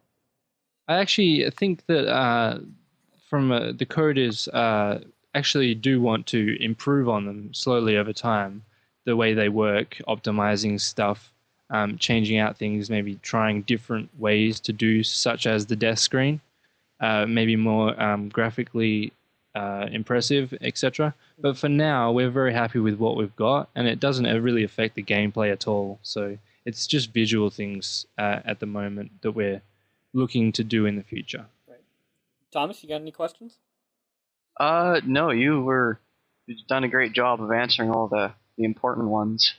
Can I actually just have a little spiel here about the new release? Yeah. Yep. Oh, yeah. Sure. Actually, yeah. I was going to ask you that. Mm-hmm. Thank you for reminding me. That's all right. The beta of 3.1 has just come out this last week. It's been out for 7 days at the moment, and it's basically just a code fix. But it's a massive code fix. There's over 30 changes, and that's not counting the additions as well. In under a month since our other release, and it's addressed critical things such as, like, I don't know if you guys know, but the telefragging on certain maps, like Complex, where you would just suicide randomly when you spawn. Mm-hmm. Stuff like that has been totally addressed and completely smashed, which we're very happy with. There's something that not many people really knew about, but it was affecting servers, is a network traffic clutter from the radar, which has been now optimized completely. And also, like I was saying before, the servers have actually gotten better since the beta 3 came out, because of what we've done with certain things like the way game modes work. And basically, if you go to the wiki, you can find out all these kind of things for playing and hosting the mod. One more thing, the addition of a weapon set called Random Loadout, which is you put it in your config, and that basically gives you a new weapon set every round of a map, if it's round based. So just like the original. Through the exactly, but it just toggles over a map, over the same map. So you could be playing Facility Classic, sorry, not Facility Classic, just Facility, and it could have pistols 1, 3, or 4 minutes, however long the rounds are set for the server, and then it will automatically switch at the round end to sniper rifles or whatever it is next on the random loadout. And so you have quite a lot of variance in just one map. That's great. For people who haven't made the transition from beta 2 to beta 3, like for Thomas, for example, could you give us some, like, maybe quick features of what is the main difference between beta 2 and beta 3, because it was such a big change? Oh yeah, awards are in. That's a huge thing at the moment. The awards from the original, like Mostly Harmless and all those favorites, are in the beta 3 and beta 3.1, and just plenty of optimizations to the maps, sometimes even completely changing the way, Facility, for example, in the beta 1, I think you mean, had a whole underground section, which it was very cool and a lot of people liked it, but it sort of took away from the nostalgia. Even though it's not a classic map, we still wanted it to, and the mapper wanted it to have a certain nostalgia to it. And so we decided to remove, he decided to remove that, and we all agreed once it was done. And so the choke point is still there where you go through the security doors, I guess they're called. But it adds that nostalgia, and you feel like you have to, sort of, you don't feel like you have a way out necessarily. You have to fight your way through those doors to get to the other areas of the map. Mm-hmm. Yeah, makes sense. Those are just a couple of the things. I could go on for a long time, and that would be too long. And then, just for our developers out there, can you maybe give us an idea of sort of your iteration model, how you guys develop a certain aspect of the mod? Because you're obviously doing it right. I mean, over the past couple of months, you guys have been doing update over update over update over update, and you guys clearly have a good conveyor belt system on how to make sure all those updates get out, and in a timely fashion. So how does your development cycle work, so to speak? Well, we have we have like a tiered system at the moment, and it's developed slowly over time, I guess. When the mod was passed off to the 4 project managers, they're all from the art department, I suppose, and that's like that's from a public relations perspective. That's our engine. That's what we use to get all our media out there and get it shown and all that kind of stuff. And these guys have been with us since the start, and they sort of run the ship, I suppose, and all the people under it just keep getting better over time, and are all up to scratch with actually professional game development companies at the moment. And we can keep having new people come, and we teach them, and they get into our system, I guess, and it just runs quite professionally, probably as professionally as it can in an online environment. Day to day, we're all on the forums as much as we can. Actually, this week, we've sort of said, let's have a week off after a whole year of just being indulged in this experience. Yeah. But apart from little breaks and people going on vacations and stuff, everyone's quite highly involved and always working, even behind closed doors. We're always talking to each other on AIM, etc. And so it's just a very encouraging environment. You've always got someone. There's never a dead period on the forums. Mm-hmm. There's always, you can bring up something and you can show something, and you get immediate responses and criticisms. So it works like a little development community, and we're really happy with how we are as a team. It's just it could, I think it could be better, actually. Mm-hmm. And what kind of advice would you give to sort of a new development team if they want to get started? Definitely have experience in teams before. You sort of can't start your own mod if you haven't actually been in a team for at least, I guess, a year and had some experience getting your stuff out there in a release or something like that. Because some people might have an idea, but if you can get on a team and be experienced and take those experiences to your idea and have that time to flesh it out, then it will just be that much stronger. And rather than coming up with an idea and releasing it that week on ModDB or whatever with some concept art or some early screens, you don't have a coder yet, perhaps, and so you're just going to fall dead quite fast. So you sort of have to, work your way, and you'll find that the rewards will be far greater, just as we have. Like I was saying, for instance, a lot of those guys came from past mods in Half-Life 1. I would say all of the original crew were heavily involved in GoldenEye mods from Half-Life 1. Right. That maybe didn't go as far as they wanted them to, sorry. And they were just able to really, hammer down their experiences into this new creation. And that's what makes a success. Yeah. That's awesome. I think that's really good advice for anybody out there who wants to start a mod and get into the scene, so to speak. So lastly, I mean, what can we expect in the future? Obviously, you guys care about single player. That's really prevalent. And then what can we expect in the near future? I mean, like, what's the next? Beta 4 is on our radar, very, very much so. Like I said, with Beta 4, I've mentioned a few things, but weapons, definitely, all the weapons in. a few more maps, probably up to 3, maybe 4 maps, will be released with this. So it's a content. It's going to be a content release, and it's obviously going to address any of the issues we come up with in this time, where we get feedback from our player base over time, and hopefully by then we'll be able to, put them into the mod and playtest them, and you'll definitely be seeing a lot more PR from us of all these things. So you'll see them come out in screenshots and news posts. Awesome. And where can people go to find out more information about GoldenEye Source? Definitely hit our main hub, www.goldeneyesource.net, and from there you can find everything you need, the wiki, which is, if you don't want to toggle through all that, wiki.goldeneyesource.net, and also our forums.goldeneyesource.net. And we really appreciate all the fans that come to and go through the process of signing up and giving their thoughts.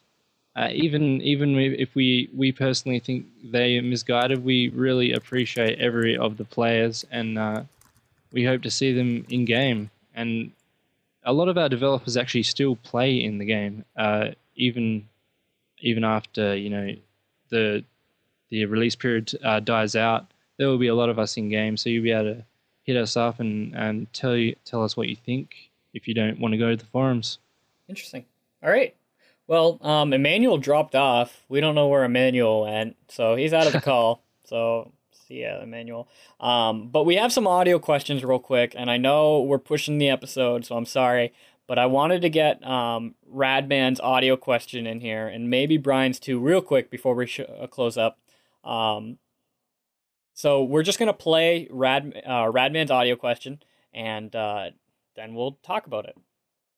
How do you manage to spare so much time for modding when you have school, work, outdoor activities, and other real-life things to do? I mean, some modders are so busy sometimes they have to archive the mod because they can't continue. Some manage somehow to spare time, but it takes ages just to finish the mod. So I'm asking, what is the best way to spare time? How do you manage to save some time so that you can really work on the mod? All right, so Radman had a really interesting question. He wanted to know how people find time to make mods or play mods, essentially. And for me, I mean, I don't make mods because I definitely don't have the time to do so.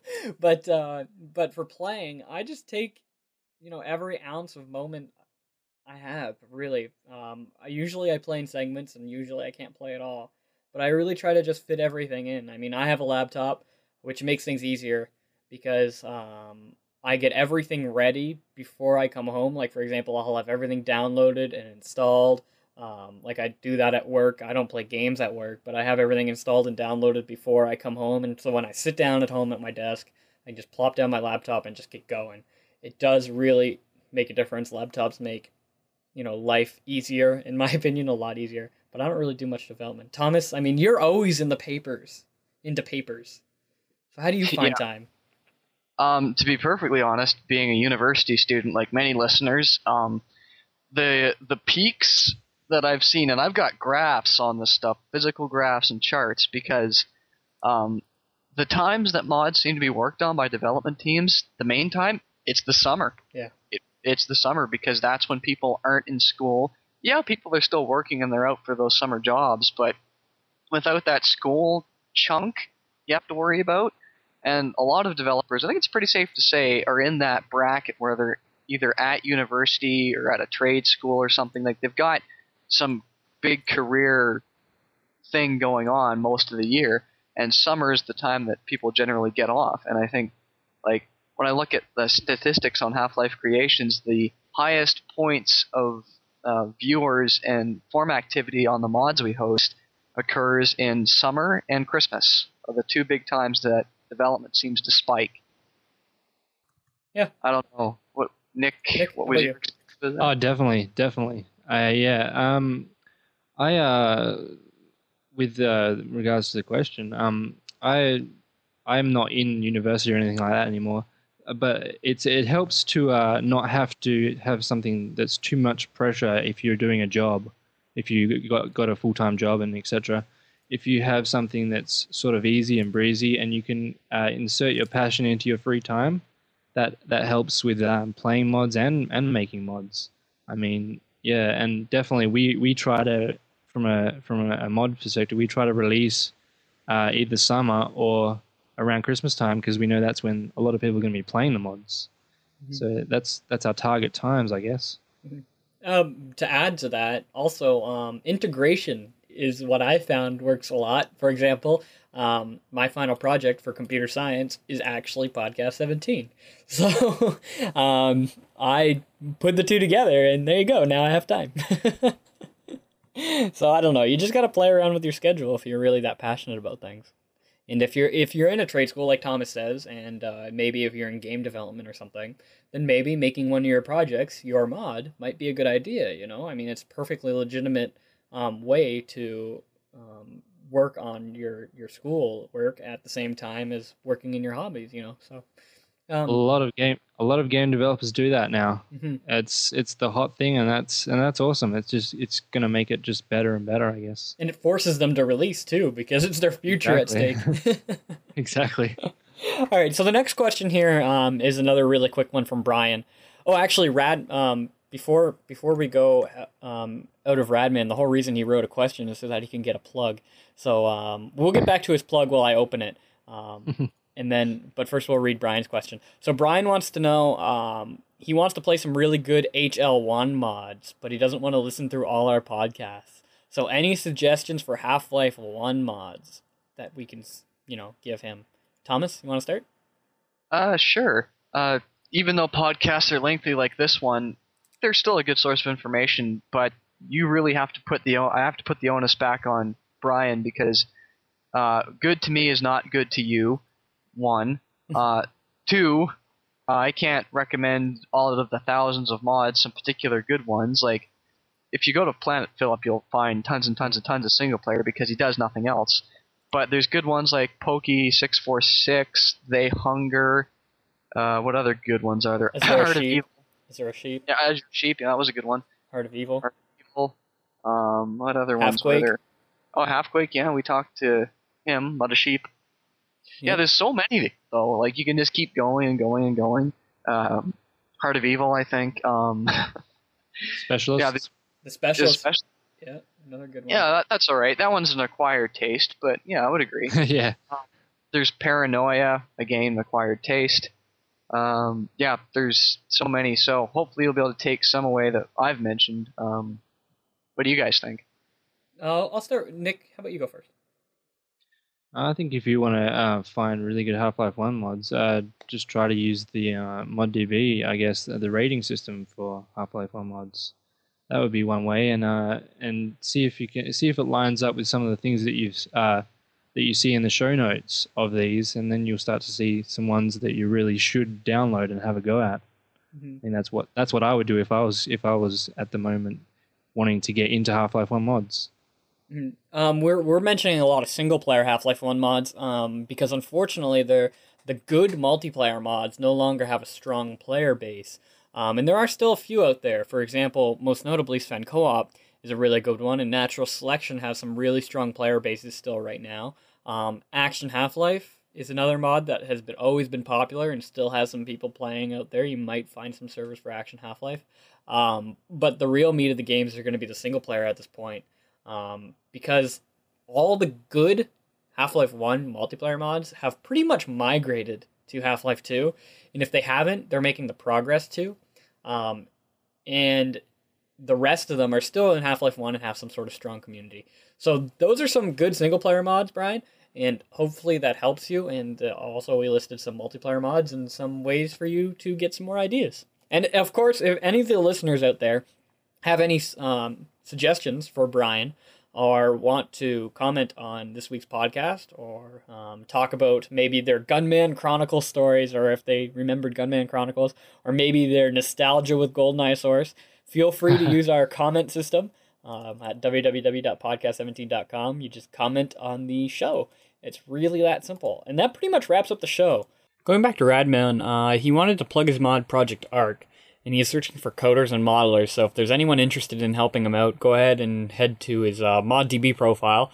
Once again, that's Project Arc, and contact him there. So thank you, Radman, for your question. Emmanuel unfortunately dropped off the face of the planet. He is not here, but I'm sure he'd be swearing at me because this is a He went to 2-hour play show. some GoldenEye Source.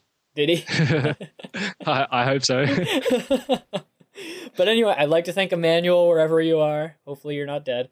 Thomas, of course, thank you for being on the show as always. Yes, 99. Why do you say that?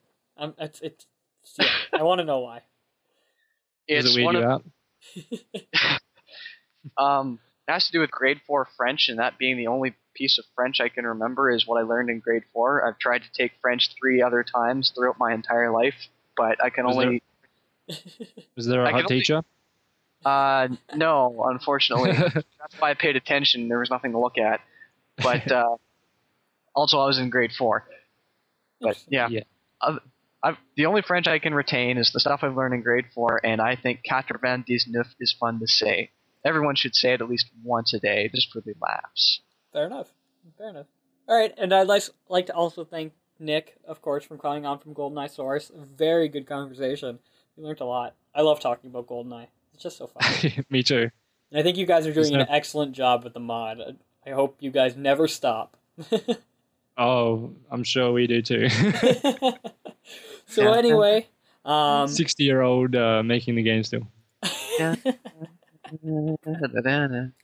And also congratulations to Azalito for winning the contest these past 2 weeks. To Photoshop my Vegas photos. You will receive a copy of Half-Life 2, Half-Life 2 Episode 1, and Half-Life 2 Episode 2. Oh yeah, by the way, we threw in Episode 1. We forgot to mention and a poster of his penis one. yeah, we'll also mail you a poster of the penis picture, just for fun. Anyway, thank you so much, everybody, and thank you, listeners, for tuning in, and that finishes up another episode.